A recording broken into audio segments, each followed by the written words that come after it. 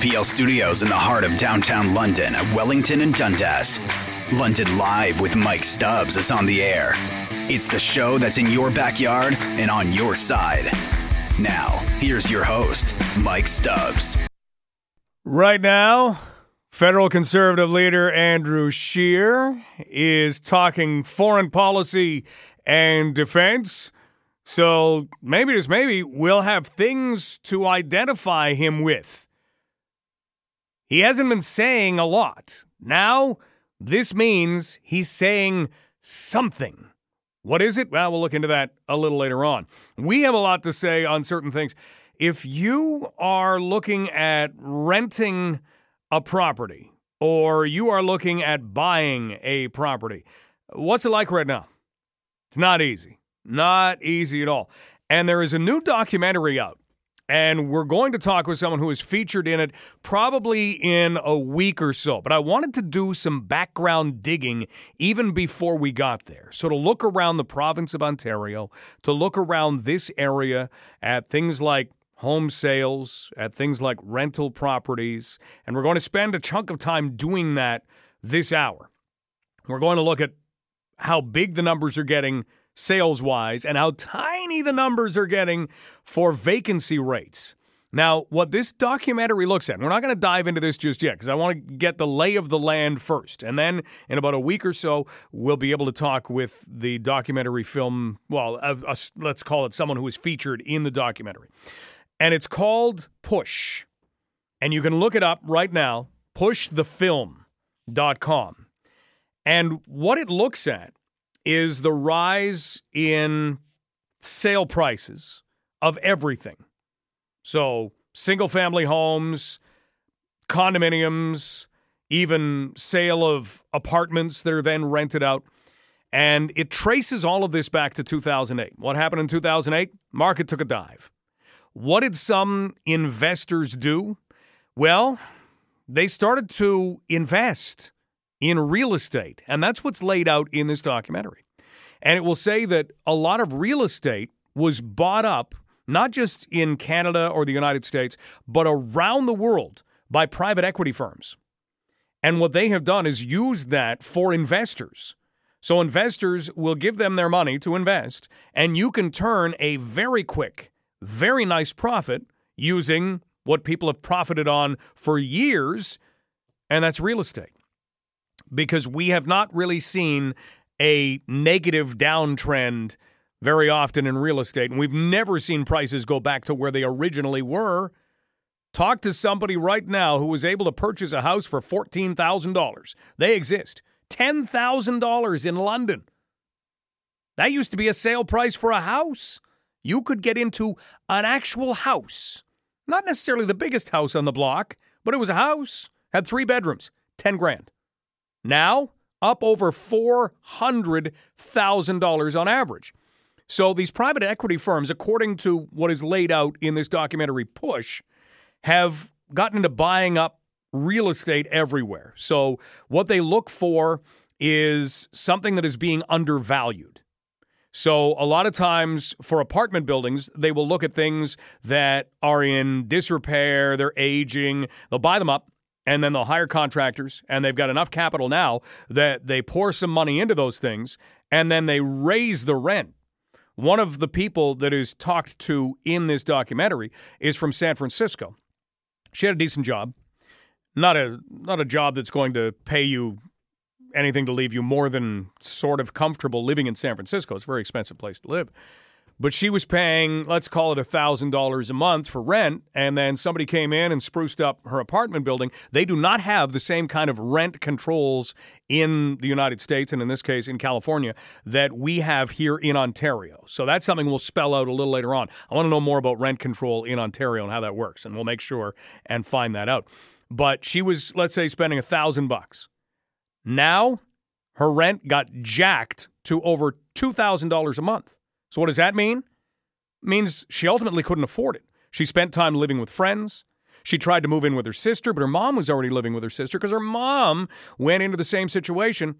This woman was forced to, with a job, move into a tent city. And you see tent cities all over the place now.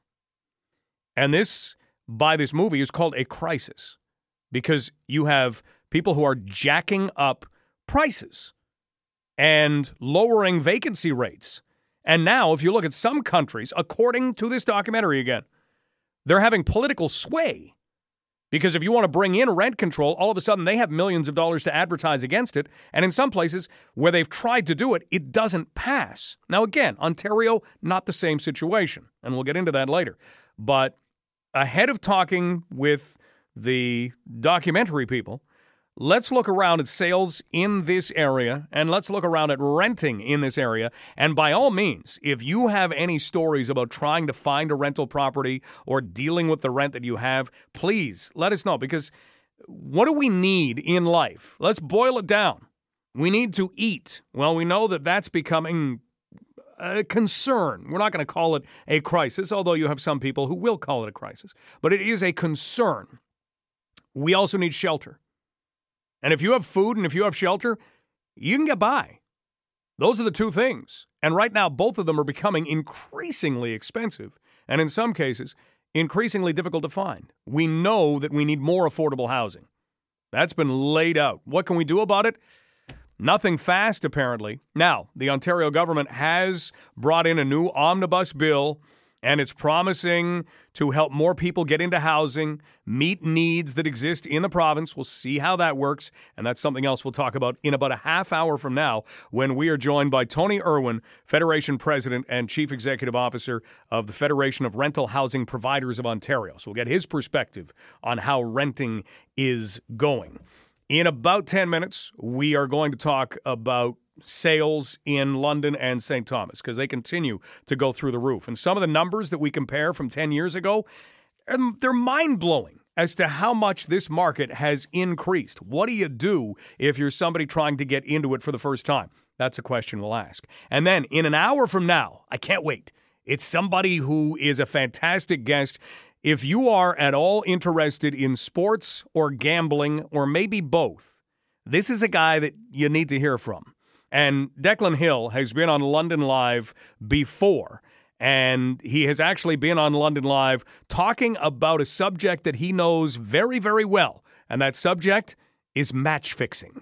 This is a shocking, true story. I infiltrated a gang of match fixers that effectively was going around the world to dozens of different leagues.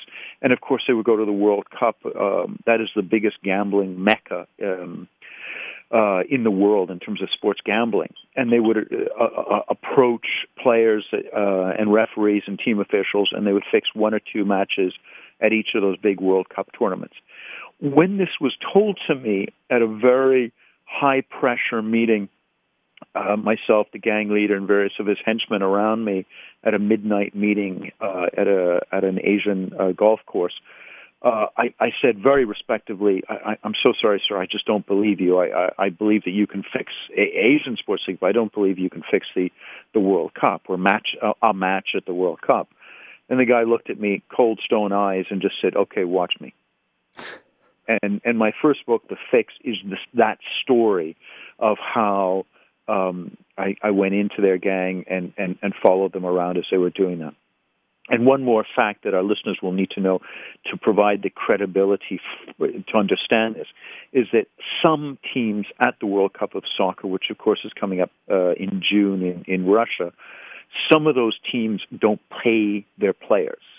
So you have a kind of Chicago White Sox replication where you have one team that's really well paid that's running on the field, being watched by billions of people around the world, and the team they're playing has actually ripped off their players. And so their players will be running on that field not being well paid. And that's ripe pickings for the match fixers. And they've fixed matches at the last World Cup since at least the mid-90s.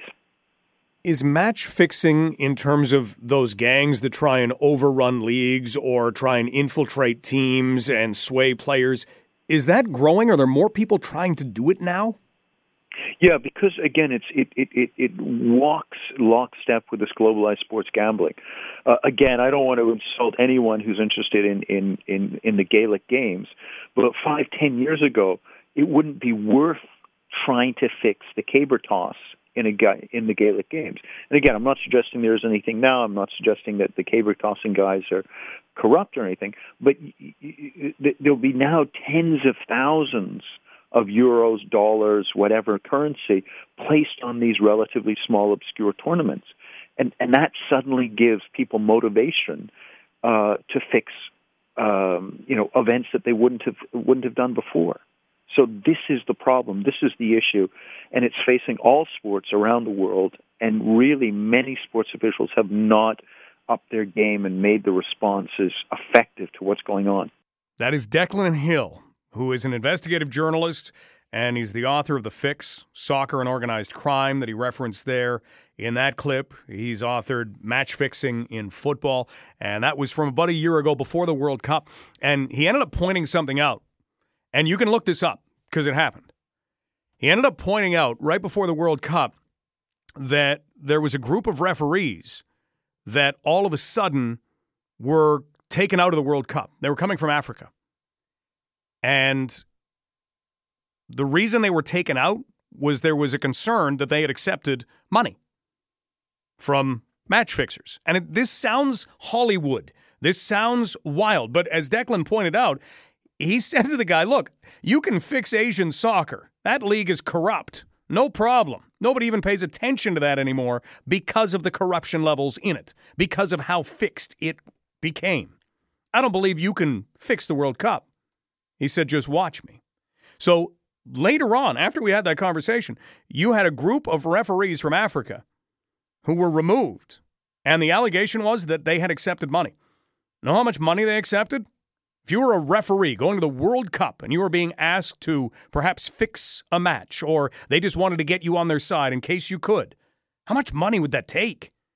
It'd take a lot, wouldn't it? 10 grand, 20 grand, 30 grand, $100,000, $600. That's what it was. $600. That's all it took.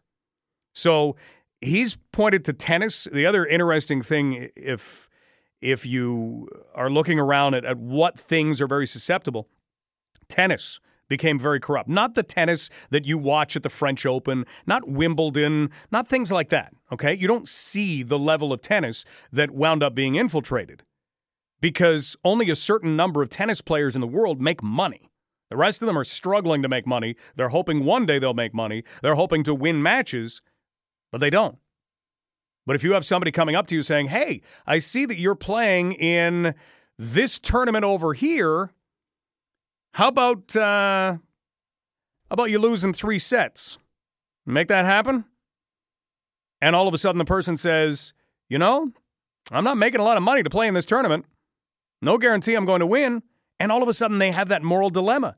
And some of them cave. And some of them accept the money. And that's where the match fixing starts there. So, in less than an hour from now, Declan Hill is going to join us on London Live. He's a fascinating guy, and one of the things he's going to address is which league in North America is most susceptible to the coming match fixing, because it's happening all over the place, and he's got the proof. He's got the people, and in fact, he'll be talking about something that he's put together where the people aren't just being quoted. They're coming out and speaking about this. They've left some of these gangs. They're talking about this. He's a fascinating guy. Comes up in an hour from now. Up next, let's dig into sale prices of homes. Let's dig into low vacancy rates. And let's find out what is happening around this area and across the province. We'll do that as London Live continues. This is Global News Radio, 980 CFPL. Housing numbers are not going down. They've been going up forever. Early 70s, you could buy a house in London. Could you do it for under $10,000? You could definitely do it for $10,000 for sure. $20,000? Absolutely.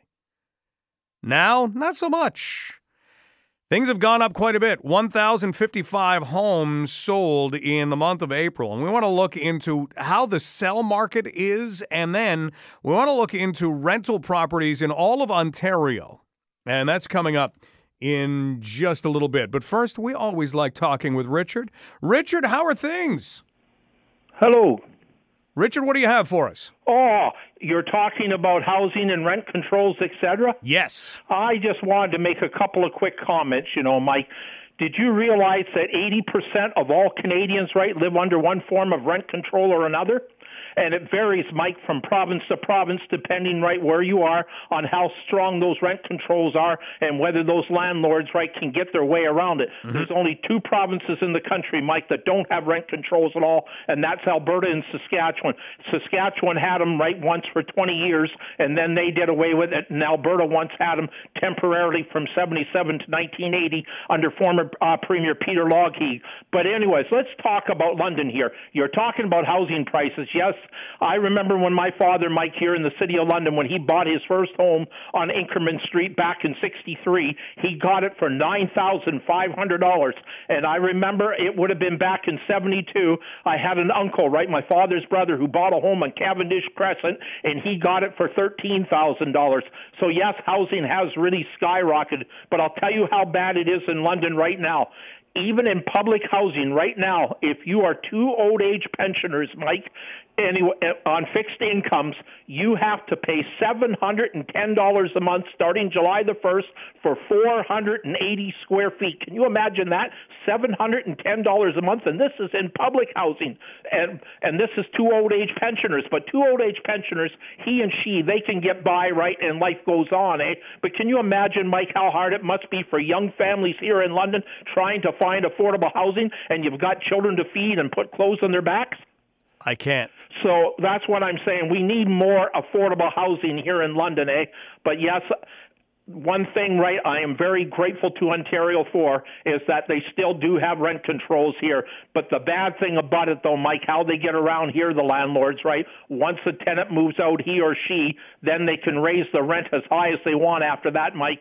And then naturally that new individual, he or she, they either pay that rent when they move in, right, or they don't have a place to live.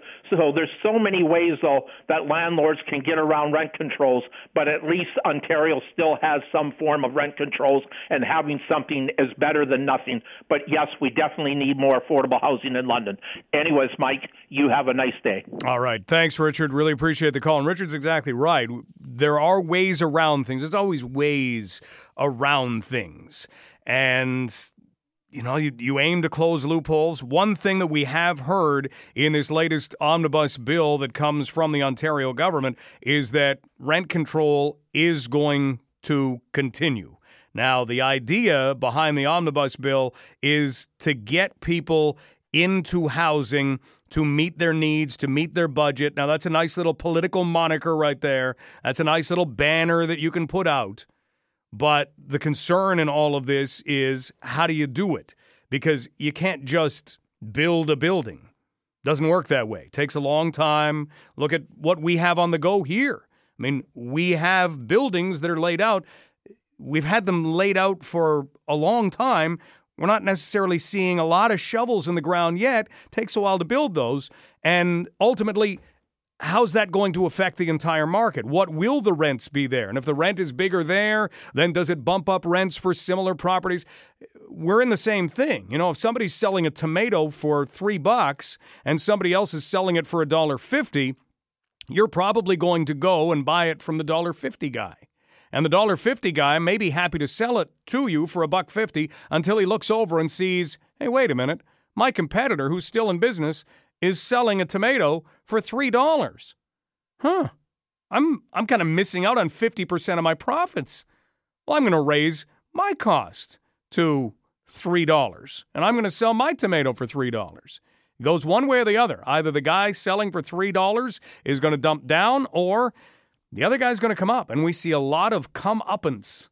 So when it comes to rental properties, and this is, again, why off the top we referenced that Push, the film, which is a documentary which looks at private equity firms purchasing rental properties, single-family homes, you name it, fixing them up, selling them, and then it's their investors who are getting the return on this. And we'll talk with somebody about that in the future. But today I want to get the lay of the land. So if we break down some of the numbers from L-Star, here's basically the way that things shaped up. In the month of April, $429,058 was the average price of a house in London. $429,058. The best perspective on that from the L-Star release comes from a look back 10 years ago. And the president of L-Star, Earl Taylor, had quoted it, saying if you go back 10 years ago, the average sale price is up 134.4%. So we've more than doubled. More than doubled. You could get a house for in the 200,000 range on average. Now, more than double that. People with houses are saying, hooray. People without houses are saying, what do I do? How do I ever get into this? Now, you can get into the market working with a professional. That helps, somebody who knows the market, but it's not easy. It's not easy in any way, and you don't want to become house poor. So that's the sales market right now, which is on fire, showing no sign of slowing down because these numbers are from April when normally May and June are the really hot property months in the real estate market. What about rental? What about Ontario? And what about what the government has said? Coming up in 10 minutes, we'll address that on London Live on Global News Radio, 980 CFPL.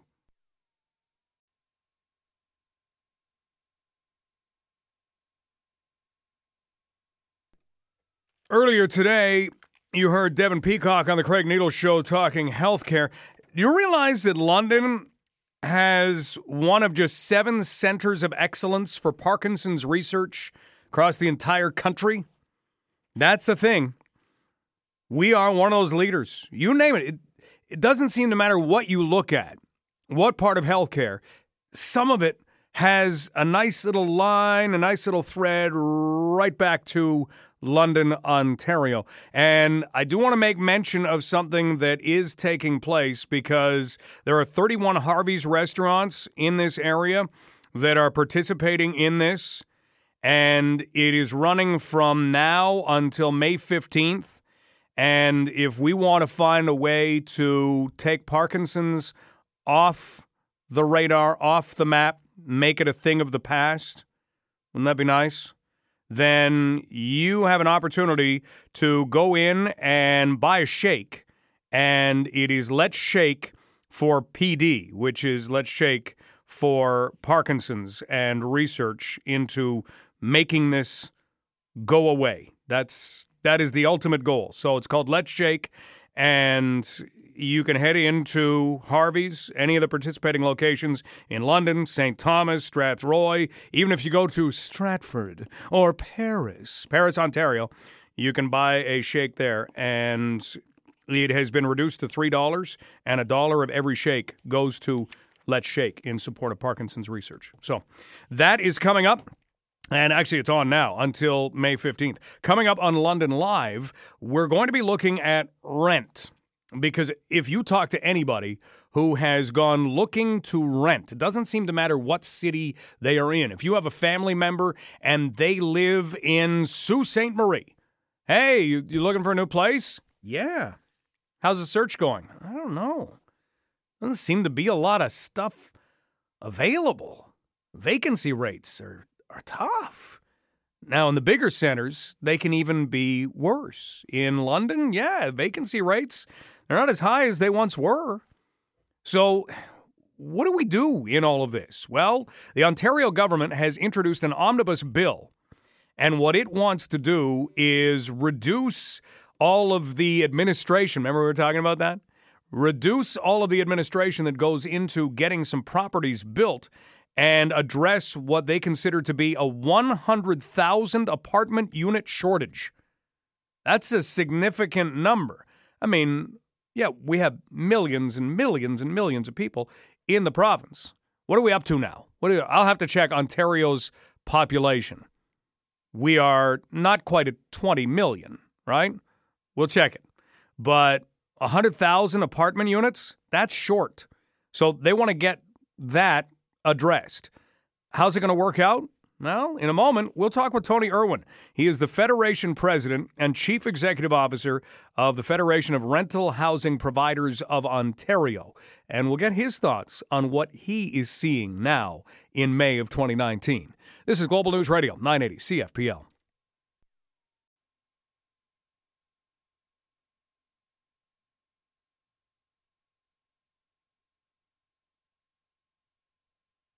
So, we do have a rental shortage. You can say in London, but let's face it, this stretches across the province. And especially when you look at the numbers that we quoted for what it takes to get into a house. The average house price continues to go up. In the last 10 years, we've seen it more than double in London. Right now, quoted by L-Star, the London St. Thomas Association of Realtors, going back to the month of April, average home price in London, $429,058. In Strathroy, $420,000.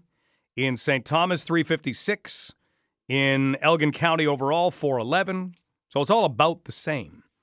Well, we've seen the Ontario government now try and push something in. It's an omnibus bill, and what it wants to do is address housing supply. That came out last week. So the Housing Supply Action Plan.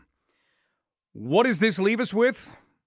What about the private equity story we were talking about earlier, where in 2008 you had a lot of private equity firms starting to invest in what would be real estate? That has led to a rise in things. We'll address all of that because joining us is Tony Irwin. He is the president and CEO of the Federation of Rental Housing Providers of Ontario. Tony, if you do talk with anyone who has gone looking for a new place to rent, they will tell you how difficult it can be to find a rental property. Is it really like that all over the province? Absolutely, it is. I mean, we hear day after day from our members and others that finding a place to live has become increasingly difficult. We're seeing historical vacancy rates across Ontario, and so the message is loud and clear, which is we need more supply, housing supply, and housing of all types, so that people can have greater choice, whether it be renting, buying a home or renting an apartment, whatever it may be. But certainly this is a problem. It's not just a Toronto problem. It is all over the province. What factors would you list as being key ones for lowering that vacancy rate? Well, when you look at what, and obviously the government has just come forward with its Housing Supply Action Plan last week, more homes, more choice. We think this is going to go a long way towards filling the supply gap, which is estimated to be, in the rental space, 100,000 new units will be needed over the next decade. That's a staggering number.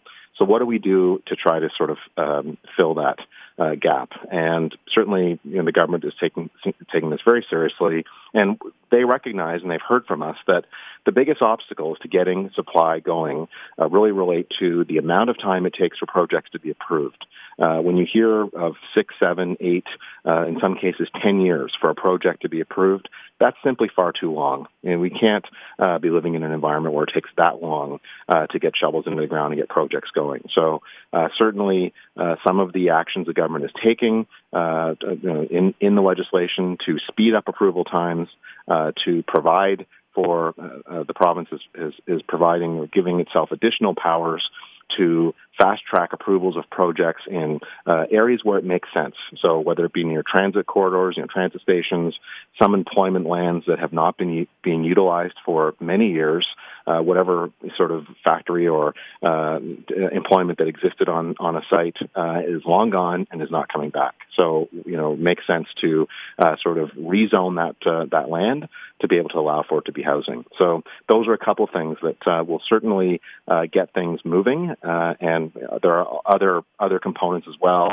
whether it be sort of changes to the local planning approval tribunal, the LPAT system, which is where appeals go. There are all kinds of other things that the government is talking about, all of which will lead to decisions being made faster and projects being approved more quickly. Tony Irwin joining us. Tony is the president and CEO of the Federation of Rental Housing Providers of Ontario. As we take a look at renting in the province of Ontario, when supply and demand kicks in and you have a low supply and a high demand, typically the price for things goes up. What are we seeing in terms of high rent prices? How high are they climbing? I don't have specific data on that right in front of me now, but certainly we all know that rents have gone up significantly over the last few years, and you've exactly explained the reason why. Certainly, there are far more people looking for places to live and less places available. So we know what happens in that scenario. We know that it causes rents to increase. And so that, of course, is another reason why we need more housing supply of all types. If more units come online, come to market, then it's going to have an impact on rents. That seems like a fairly sort of straightforward analysis. If we increase supply, more options, people have choice. Property managers, owners of units will have to take that into account when rents are being set going forward. Sometimes you hear the words rent control. Where do we sit in terms of rent control in Ontario? So the government, the Ford government, was very clear in its election campaign, and certainly has consistently stated since then that rent control will not be changed for sitting tenants. So if you're a tenant in a rental rental building unit today, you are living under rent control, and so every year the government determines how much rent can go up by. It's essentially inflation. So this year it's 1.8%. That's not going to change. What the government did do, the Ford government in last November, was sort of undo something that the previous Liberal government had done, which was definitely impacting supply, impacting projects moving forward, and that is to return the exemption to rent control from new construction. So buildings, anything that's occupied after November of last year. And that's an exemption that had been in place since 1991, I think even prior to that. So it had been in place during all parties had been in government during that time, and recognized that in order to get more supply going, there need to be some sort of measures in place that that certainly allow for that, or certainly help that along. So for new projects, there will be that change, but quite frankly, the previous government had changed it for about a year. Prior to that, it had been in place, since 1991. So really, it had not changed for very long, but it did have an appreciable impact on projects not going forward or being converted to condominium. And so that's something that will definitely help get more supply going. But as for the rest of rent control, none of that has changed. Tenants have significant protections under the Residential Tenancy Act, and the rents they pay are rent controlled, and the government has been firm in its commitment to maintaining that. And that's across the province. It is indeed. Okay. We're talking with Tony Irwin, Federation President and Chief Executive Officer of the Federation of Rental Housing Providers of Ontario. Tony, we do hear things around the world, basically, about private equity firms getting involved in real estate. How much of an impact do you think that has in Ontario? Well, I mean, you're quite right that we certainly see that happening, and I think from my perspective, it's been very positive, and I'll tell you why I say that. I say that because you see private equity firms coming in, and certainly it's happening in Toronto, Ottawa, presumably it's happening in London as well. They're coming in and they're buying older portfolios, so older buildings that have been perhaps family owned or owned by had different ownership for a long period of time. We know two things, I think, about the housing market in Ontario. One, there's not nearly enough supply, and secondly, it's an aging stock. So, rental apartment buildings are getting quite old. Majority of them were built sort of pre-1980. And in fact, many were built in the 60s and 70s. Those buildings are aging, and they require significant capital to bring them to maintain them, and to do a lot of the sort of repairs that are major repairs, roofs, boilers, the kinds of things that are sort of significant investment of money and resources. Some of these larger companies that are now coming in, they're able to do that. They have the financial wherewithal to come in to buy some of these older portfolios of buildings and put in the money needed to bring them up to the standard that I think we all think they should be at today. And so I think that's certainly a positive development from some of these companies coming in and buying these buildings. And unlike some other places in the world, if you do have rent control, it's not like they can come in and jack up the rent by 200% or something like that. Are we at least protected in that way if they come in and kind of refurbish a building? Yes, there are. I mean, there are protections. Absolutely. Now, to be fair, there is a mechanism in place that allows for owners to apply to the Landlord and Tenant Board for additional rent to cover some of these types of investments. But there are all kinds of sort of rules governing that, what kinds of renovations are qualify. And even if you do go through that process, an owner goes through that process to apply, how much you can be awarded is capped at a certain percentage. It's 3% a year over 3 years. But there are all kinds of, as I say, restrictions, and there's a process in place.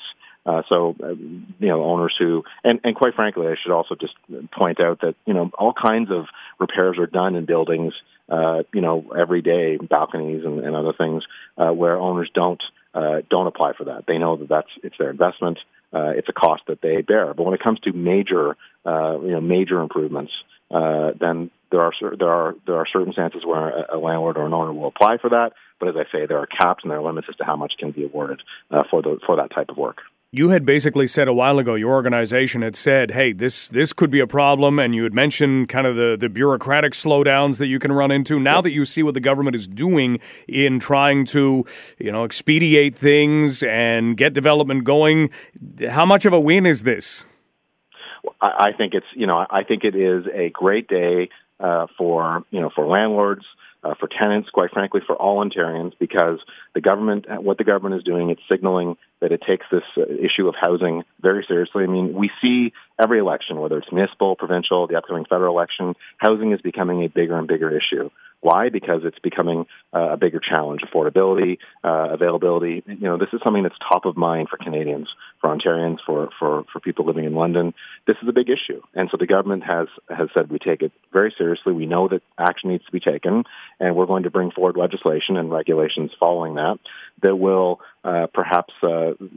we believe certainly will create a different environment that says we want to work with builders, with the industry to get more supply online so people can have greater choice, and in doing that, more affordable options. I think that's a win for everyone, for certainly for my members, for those who build and manage properties, but also for Ontarians and for not only Ontarians who are living here now, but the immigrants who flock to this country and this province because it's one of the greatest places to live in the world. We welcome immigrants every year, and we want to be able to house them. So I think this is a great day for all concerned. Tony, thanks so much for the time today. My pleasure. Thank you very much. Tony Irwin, President and CEO of the Federation of Rental Housing Providers of Ontario. So what do you make of that? I mean, as Richard outlined, and he did so very correctly, there are always ways around things, and Tony alluded to that. But overall, you do have protections that you're not going to see your rent rise by $1,000 if you're staying in the same rental property. If you have any rental stories, either looking or living, or anything that outlines what life is like in looking for a first-time home, what that's like in today's market, please feel free. Email Mike at 980cfpl.ca. Coming up, we are going to be talking with Declan Hill. He is someone who has written 2 books on match fixing and is somebody who did so not just, I hear that there could be match fixing. I'll do an interview with somebody. He infiltrated a match fixing gang, followed them around, and then wrote a book. This guy has contacts like you wouldn't believe. After news, he's going to tell us which league in North America is most susceptible to match fixing. That and more coming up. Declan Hill. This is Global News Radio, 980 CFPL.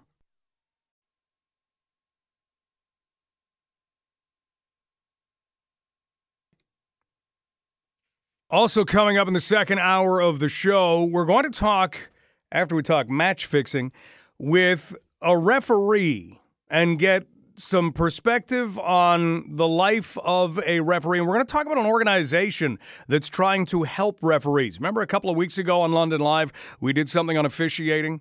Well, this is kind of an offshoot of that. It's something called Team Stripes, and this will happen in about 40 minutes from now.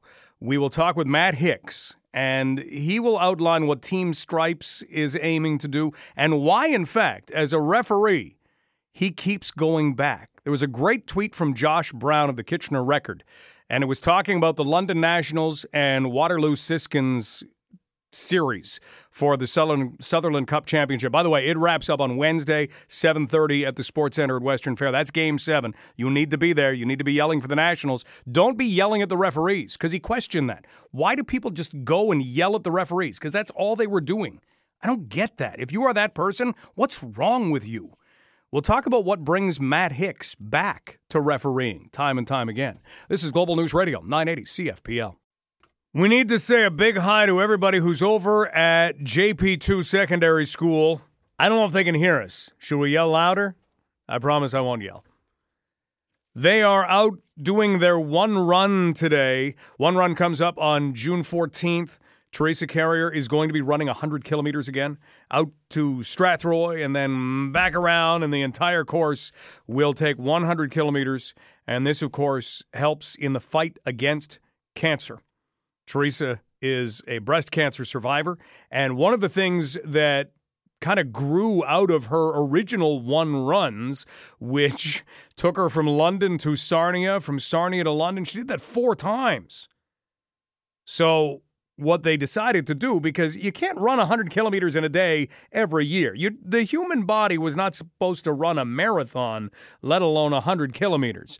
That's how amazing Teresa is. So high schools took it over, and JP2 was one of the first schools to do it. Westminster has really caught on to this. They had theirs on Friday, and students will run 100 kilometers over the course of an entire day.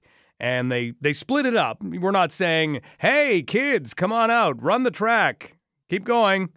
All right, you're almost at a kilometer, just 99 more to go. That's not what it is. They share the 100 kilometers, and it becomes a fantastic event. And so many schools in London are taking part. And today it's JP2, and it is a little bit on the wet side. Matt McInnes is here right now. He was over there helping out, and Matt, you're still, he's nodding. He's still thawing out and drying out. It says it feels like 6 degrees outside, but when you factor in that chill you to the bone, you know, every part of the world has their own weather type, and we've got some great humid, warm days. We've got some beautiful spring days. But if we had to be known for a type of weather, do you not think it would be the chill you to the bone stuff, where it gets damp and then it's not even cold? It's 8 degrees. But you are outside for a little while and you are frozen, and it's well above zero. That would be ours, wouldn't it? That or the little rain, the stuff that you walk outside and you go, oh, this is fine. It's not raining that hard. And then you walk for 10 minutes and you're drenched. That kind of stuff.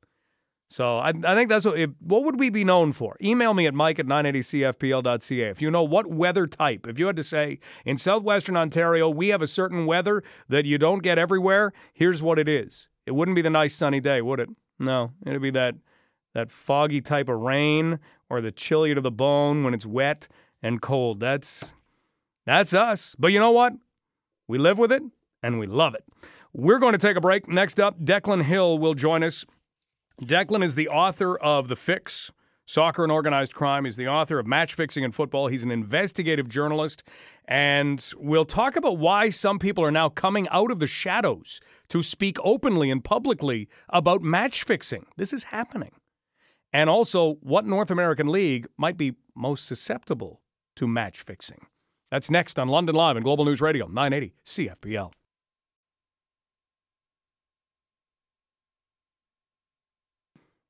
Email from Brian that says, don't forget thunderstorms. We are one of the leading thunderstorm locations in Canada. Okay, well, that could be our weather. Mike at 980cfpl.ca. You know what we're not known for, and that's a good thing? Match fixing. We are not a city known for its match fixing, and we do not want to be. But this is a fascinating topic, especially because of the increase and the availability of betting on sports. And this is only going to get bigger. And when there is money exchanging hands, there should be concern. And here's a person who knows it firsthand. Declan Hill is an investigative journalist. He is the author of Match Fixing in Football and The Fix, Soccer and Organized Crime. And he is someone who is always fascinating to speak with. Declan, how is life treating you these days? It's good. I've moved effectively professionally down to the United States. I'm working as a professor of investigations at a university in New England called the University of New Haven. And as part of the job, I've done a whole series of research into which U.S. sports league is most at risk of gambling-related match fixing. And I'm also working on what I'm hoping in my modest way is a revolution in terms of academic conferences. I'm trying to transform conferences and make them interesting and actually worth listening to.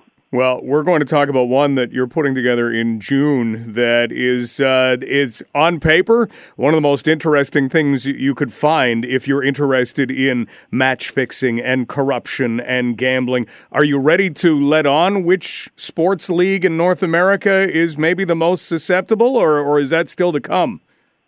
Oh gosh, no. There's a rule that my research team here is modestly called the Hill formula, after my last name, and it's basically how much money is gambled on a league divided by the salary of the players. That's going to give you a rough indication of whether, or a factor or indication of whether a league is most in danger of match fixing linked to sports gambling. There's a whole bunch of other variables which will affect it, but that will give you a basic indication. And obviously, to all our listeners, the number one target is going to be NCAA.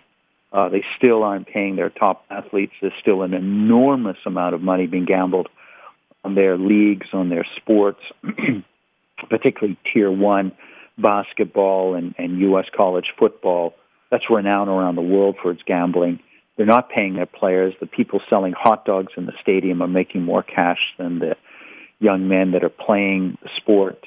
It's an open invitation to sports gambling, and bless their hearts, the NCAA is the last of the leagues to really sign on to sports gambling. They don't like it, and it really, really is in trouble. Existential problem now. Are leagues opening themselves up based on what they are looking into now? You look at the Alliance of American Football went under before it completed its first season, but it had that app, and you saw an investor in particular get involved because it had that app that allowed you to bet on things in real time, and that just seemed to be another step toward, hey, guess what? You can do that in the NBA or the NFL or, as you just suggested, NCAA sports. Are we getting to be that close?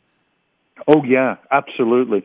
And look, it's a genie that's well out of the bottle in the UK, and there's a couple of research papers that have come out now looking at what's happened to sports gambling in the United Kingdom since about 2005, when similar legislation took place in that country. And effectively what it's showing is this new buzzword, fan engagement, is another fancy term for gambling addiction. So particularly young men get themselves hooked into gambling on sports. And so, I've got to sound like everybody's dad at the moment. If there's young men listening to this, you are the worst sports gamblers in the world. Everything that makes you young male, everything that you're good at, your tirelessness, your infatigability, your chasing after never surrendering, never giving up, always pursuing what you're trying to get, your ambition, all those things that make you strong young men, good athletes, and all those things make you lousy sports gamblers. And anyone who tells you differently is trying to take your money. And what you're seeing is a wave of sports gambling addicted young men, particularly athletes in the UK. And this is a serious, significant problem. It's just coming to the continental United States with the change in sports gambling laws. Up in Canada, we haven't changed our sports gambling law. There's a massive campaign to do so, but it really needs to be discussed, to look at carefully. We're talking with Declan Hill, investigative journalist, professor now in the United States, author of The Fix, Soccer and Organized Crime, Match Fixing in Football. And then I guess you look at Jeopardy and the fact that we've had a guy named James Holzhauer who is listed as being a sports gambler. He's a professional sports gambler. And look at how great he's doing. He's fantastic. It's almost advertising for it. Yeah, and, in one way, he's a poster child for how difficult it is to be a sports gambler. Look, one of the people on my faculty I've recruited, he used to run a sports book, the government-regulated sports book in Denmark. Denmark's a European country with basically 5 million people. I said, how many customers did you have in your sports book? And he said, 1 million. So 1 in 5 of the people of Denmark were his customer. I said, well, how many of those people won? How many of them were consistent, chronic, long-term winners on your sports book? And he said 5. And I said, oh, okay, you mean 5,000? And he's like, no, 5. And I said, okay, 500. No, 5. The number of fingers you have on your hand, Declan. That's how many people out of 1 million could win. So you think how difficult it is what this guy is doing on Jeopardy. It's as difficult in terms of being a successful sports gambler. And there's a whole load of malarkey out there trying to convince our listeners that it's easy to sports gamble. You'll make money sports gambling. This is simply untrue. Often you have a better chance of winning a lottery than you do of beating those sports gambling bookmakers. So a strong caution to our listeners, be careful. If you start getting into sports gambling, it can be addictive. If you want to do it, just assume that you're going to lose. Have some fun, but don't think of it as anything else than just a pleasant way of losing your money. Boy, we've been talking for a few minutes now, and we've only talked about the up and up, the legal side of things. And then we turn into kind of the underbelly of this, which, as you have outlined many times, and we mentioned the books, you have shown that, this isn't always on the up and up. In fact, there's a lot of down and down. And now you've organized Murder Mafia Money, International Financial Networks of Crime, which is a conference that you're holding on the outskirts of Florence, Italy. It sounds like you'd be walking into a movie set for something like this.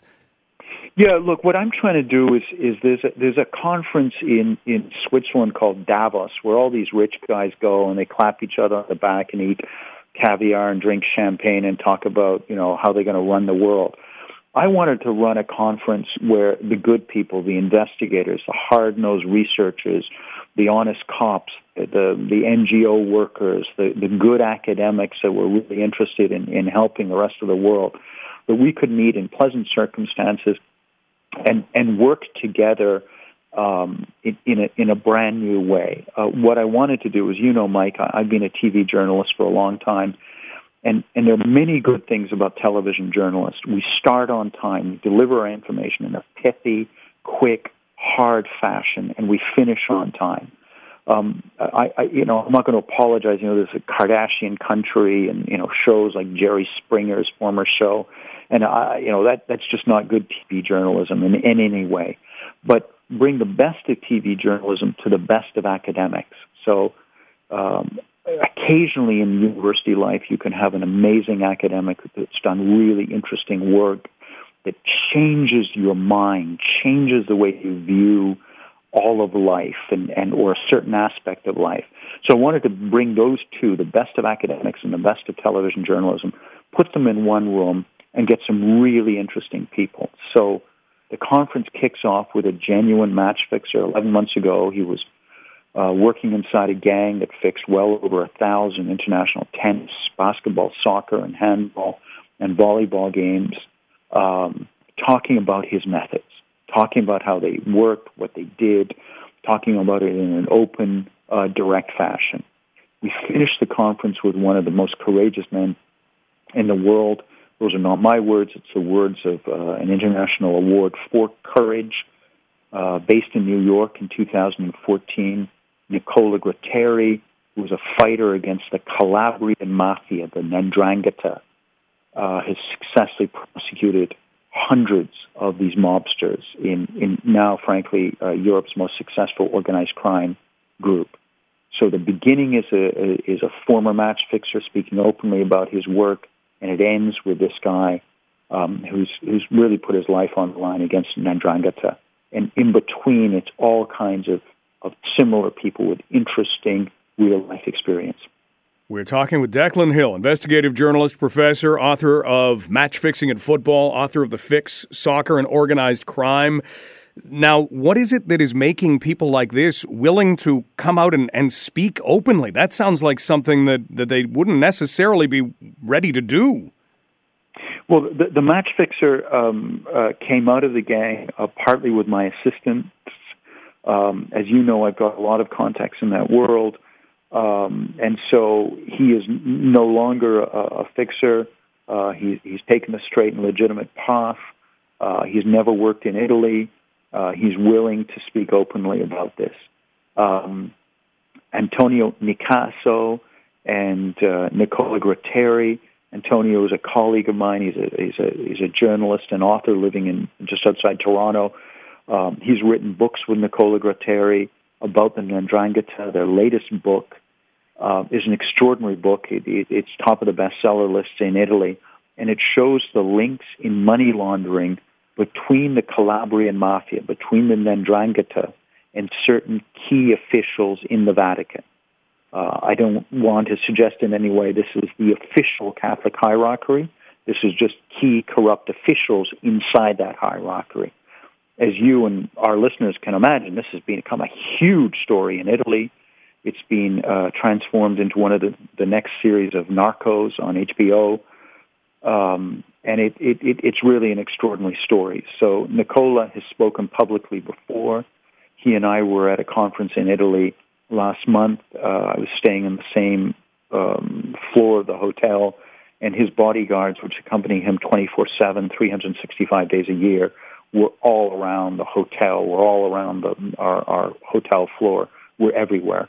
So he is literally risking his life to make sure that Italy and the world wins this war against organized crime.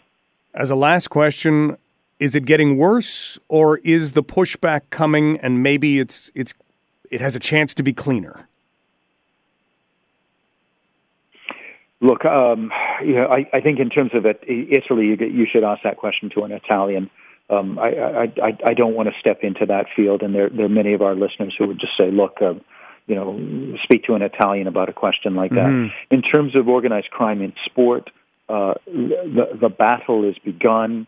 Part of what is getting in the way of the fight is that there have been a series of fake industry groups which have really putting themselves in the way. I think for our listeners, the best way of understanding quickly is it's kind of like the fight against cancer that was kidnapped by the tobacco industry in the 1970s and 80s. The tobacco industry put up a bunch of these fake medical research groups and, charity groups and citizens group, and really diverted research off tobacco for decades. The same thing has happened in sports integrity. It would be much easier for us to fight against organized crime in sports if the Qataris weren't putting money into sports integrity. The Qataris are the same people that are running the 2022 World Cup, and they're desperate that nobody talks about the conditions in Qatar or the way that Qatar won the World Cup. Because of that, they've sponsored a number of sports integrity groups, and it's very difficult to get around them, just discuss the issues in good faith. I wish it weren't. I wish the Qataris had taken some of their money and put it into the FBI, put it into Interpol, put it into serious groups that could seriously fight against it. Declan, thank you so much for the time today. Always fascinating to talk with you. Guys, thank you so much, and let's keep up the fight. Declan Hill. He is a two-time author of books called The Fix, Soccer and Organized Crime, in which he infiltrated a match-fixing ring and then wrote about it, and Match Fixing in Football. He's an investigative journalist. He's a doctor and professor, and he's somebody who has been studying this for years. So as far off as it sounds, or as unlikely as it sounds, what he says he has seen firsthand. What he is talking about now, and it's neat that he's having basically now a conference that brings out people who have done this. Yes, I was part of a match-fixing ring. Here's my story. Yes, I did this. Here's my story. Yes, I have been trying to fight against this. Here's my story. So it's putting names and faces to what has been written about and reported for a long, long time. And it's wild because sports betting is only growing. It's only getting easier and easier to do it. And that's, in a way, fun for some people because there's billions of dollars. You name it. There is billions of dollars in sports betting. Billions of dollars that go into the NCAA basketball tournament every year in betting. The Super Bowl. Unbelievable amounts of money are bet. And now it's coming to the touch of a button on your phone. Well, what if you can't do it responsibly? What then? The people with the books, they don't care. They like those people. It's like slot machines. They love slot machines. They bring in a lot of money. It's coming from the same people who can't stop pulling the arm, pushing the button. So we're heading toward a weird part of that world. We'll follow it on London Live. News is next. This is Global News Radio, 980 CFPL.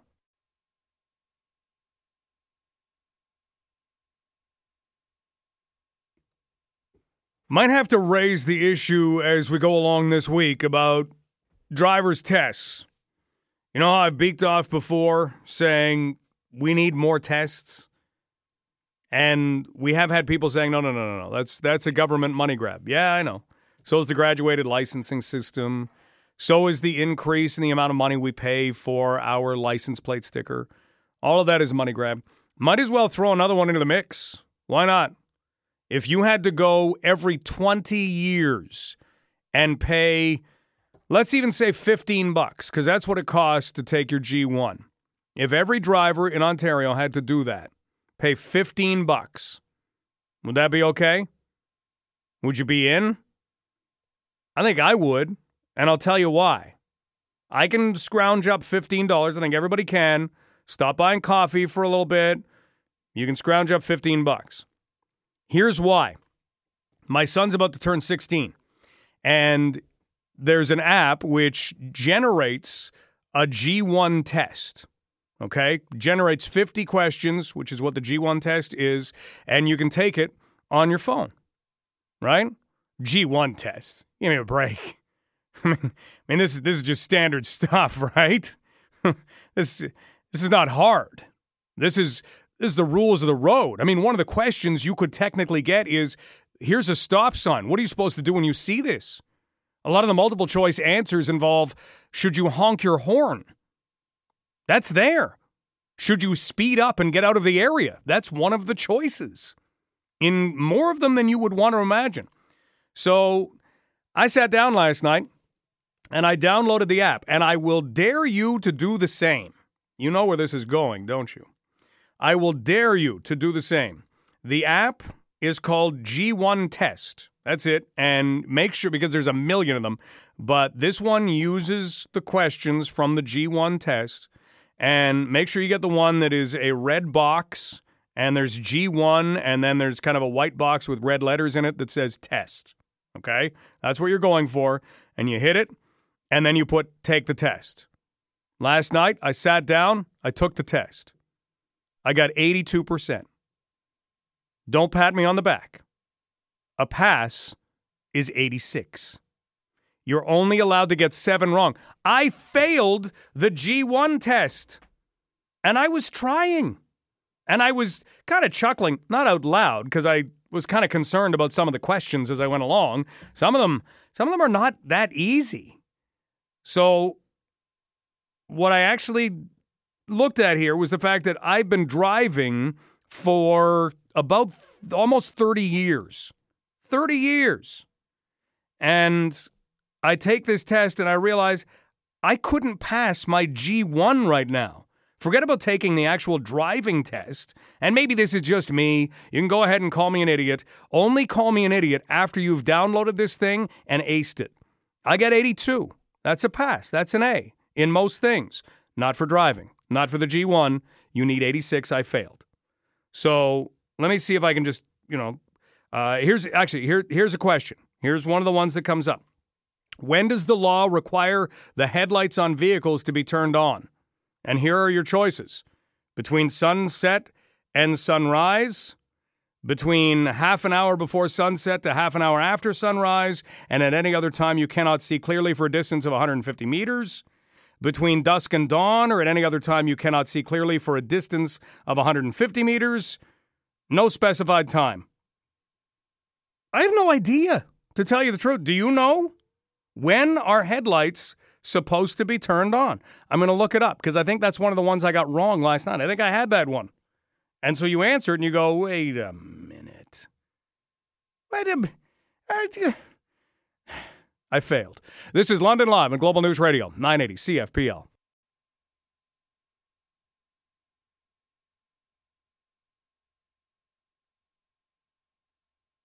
Okay. You've had time to think about this. When does the law require the headlights on vehicles to be turned on?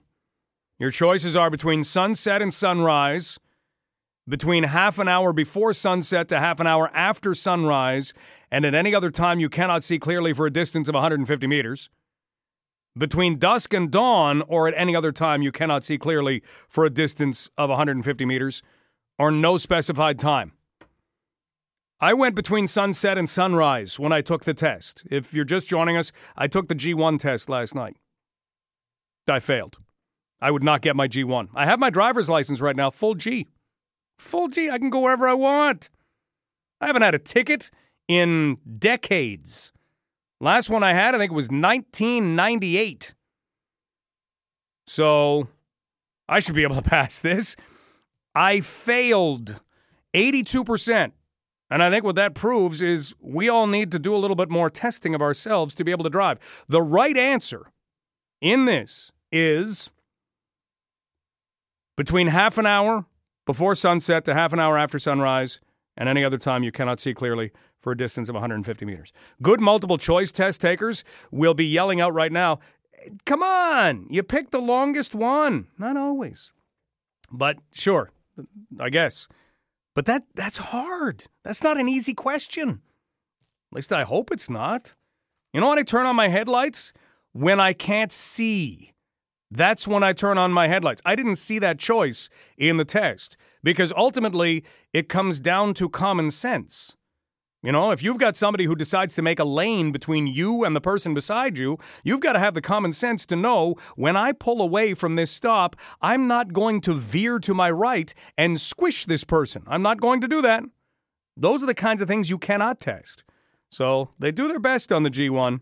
Take it. I dare you. Let's talk about somebody who enforces rules in a different way. Matt Hicks is part of Team Stripes. We talked about officiating a little while ago and wondered why it was that people were going back to become referees. What was it that was in it that made it so great in order for us to still have sports? Because for the way that referees are treated by parents and spectators, you would think they would have all quit by now.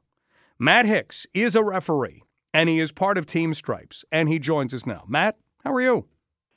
Good, Mike. How are you? Not too bad. Not too bad. You are going to be able to provide us with a unique perspective going back to something we were talking about last week, and that is officiating. Because right now, your job takes you through the Quebec Major Junior Hockey League. Are you reffing anywhere else as well? Yeah, I've worked Major Junior now. This is my 8th season. I also work a fair amount of university hockey, and then a little bit of Junior A, and I still do some minor hockey if it's with maybe a younger official that I can go out and help mentor a little bit. I enjoy doing that. So really right from the top down, I like to try to stay as involved as I can, but mainly work in Major Junior and university. Well, first off, thank you for doing that, because as we talked about last week, I have no idea how we have enough officials for games. What makes you want to get up at the beginning of every year and put your skates back on and grab your whistle and go back out on the ice? What is it that takes you there? quite honestly, and I think it's the same way for a lot of the guys. I want to speak for all of us, but I think there's like a level of athleticism that's involved, especially in hockey.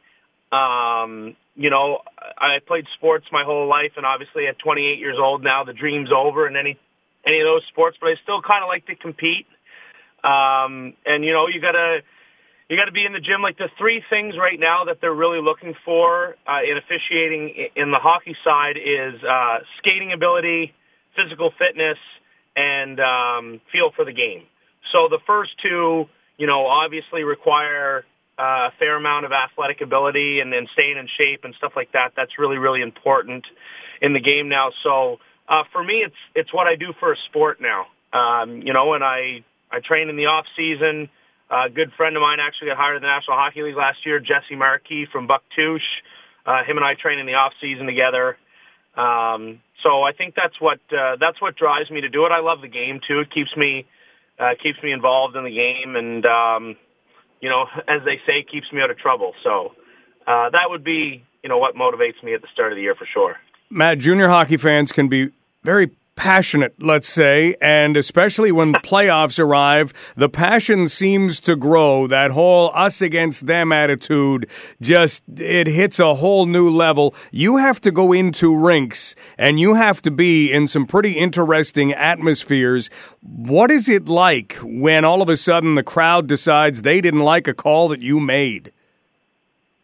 Well, I'll give you, just to touch on the us against them. That's funny that you say that, because one of my favorite things, if I see a guy that I've refereed before, you know, out and about, whatever, he'll say, "Do you remember me? You refed against me." No, whoa. I don't ref against anybody. I referee the game for a league. I don't ref against anybody. So it's just funny that you say that. Like, that's the mentality. Is like, it's really we're a negative. Do you know what I mean? Like, that's the way people see it. Like, we're in the way, or like we're in the way of the game or whatever. But you know, the good officials try to have a positive influence on the game. But to touch on your question about you know, a bad call or whatever, quite frankly, in a rink that's like the size of Halifax or Moncton, you know, sits 5,000 plus, unless the entire fan base is making the same noise at the same time, so if it's a boo or a chant or whatever, we really don't hear them. The times that you hear stuff is in minor hockey or maybe in senior hockey or whatever, where it's a bit of an old school rink and the glass is short and it holds, you know, if there's 900 people in there, the fire marshal's going crazy type thing. That's really where you hear the heckles. But in the larger scale rinks, and you know, in the environment I'm fortunate enough to work in, like, unless the entire crowd goes crazy, like, you don't hear that. You're so focused and involved in the game that, I mean, you're going to hear the coaches and stuff, but you're not going to hear the fans. We're talking with Matt Hicks, who is a major junior official, university official, as he says, still refs some minor hockey as a mentor, and he's part of Team Stripes as well. You can find them at goteamstripes.com. It is a website, it's a podcast just for officials, and we're talking officiating and getting another perspective on what it is like to be an official. Now, what could make your life better as an official? Oh, that's a great question. More knowledge for everybody. You know, the thing that drives me the most crazy when I go to a rink and I'm either mentoring or supervising a younger official, I'll give you an example. In the game of hockey, you are allowed to make a hand pass in the defensive zone. The defensive team is allowed to make a hand pass in the defensive zone. That's a legal play, okay? Somebody who's parent of little Jimmy, who's playing Adam A, and of course little Jimmy's going to the National Hockey League because he plays Adam A. He's 9 years old and he plays the highest level of hockey, so he's definitely going to make the National Hockey League. And there's a hand pass in the defensive zone, and Dad goes ballistic and starts screaming at the officials. And it's like, man, like, he's allowed to do that. Do you know what I mean? So, and even like the one I would say maybe at our level that a lot of coaches don't understand is too many men. Too many men is a bit of a complex call. Like the rule technically says that the players that are changing for each other have to gain possession and control of the puck. So if I rifle the puck and there's two guys changing and it goes off some guy's shoulder, like, it's not too many men. But there's a general conception that if there's 6 guys on the ice, it's too many men, and that's not the case. So I think my life would be a little easier if there was more knowledge from the fans and the coaches, but also if there was more resources that were brought to me. I'm lucky here in Moncton, New Brunswick. Like, we've got an unbelievable crew of officials that are older than myself, like Guy Pellerin, who refereed in the Olympics. We've got 6 or 7 guys that referee in the American Hockey League. And that's really the only reason that I'm any good at all, is because those guys have mentored me. But, if I'm somebody and I'm in an outskirt or whatever where maybe there's not as much mentoring or leadership, and I go and I write my level 1 exam, and then it's like, here's your whistle and your skates, like, have at her. I might be a little bit under-equipped, and that's kind of what we're trying to do at Team Stripes, to be honest. Is give these guys a little bit more knowledge, and a couple more tools in their toolbox. Well, it is a great initiative. The mentoring is so key. So you're not worried about us having enough officials going forward then? That's not a concern of yours. Sports should continue. We should always have referees? I mean, to say that we'll never not have, like, the world's got to end then. But, there's a number. I'm not exactly sure what it is, but I know that there's a number of officials that don't return for whatever reason, whether they didn't like it, whether there was some abuse from a coach, or, whether they felt like they were, sent out on this island by themselves and nobody was there to watch them or help them or whatever. I think that's a concern. That's a concern at any sport at any level. And at Team Stripes, that's kind of what we're trying to do, is get these younger grassroots folks, a sense of community where they can come if they have a tough game or they have a question or whatever, via social media or email or whatever it is, our online course, all that stuff, where they can have a chat, and maybe myself or Brandon, who's also involved, whatever, we reach out to them. I don't think that like next year we're not going to have refs for hockey, but I think that we can do a better job, in any association, probably in any sport. I don't want to speak for, soccer or football or basketball or whatever, because I don't really know, but I would assume, the same thing would apply there. Well, you can visit GoTeamStripes.com. Have a look. Matt, thanks so much for all the time today. We really appreciate it.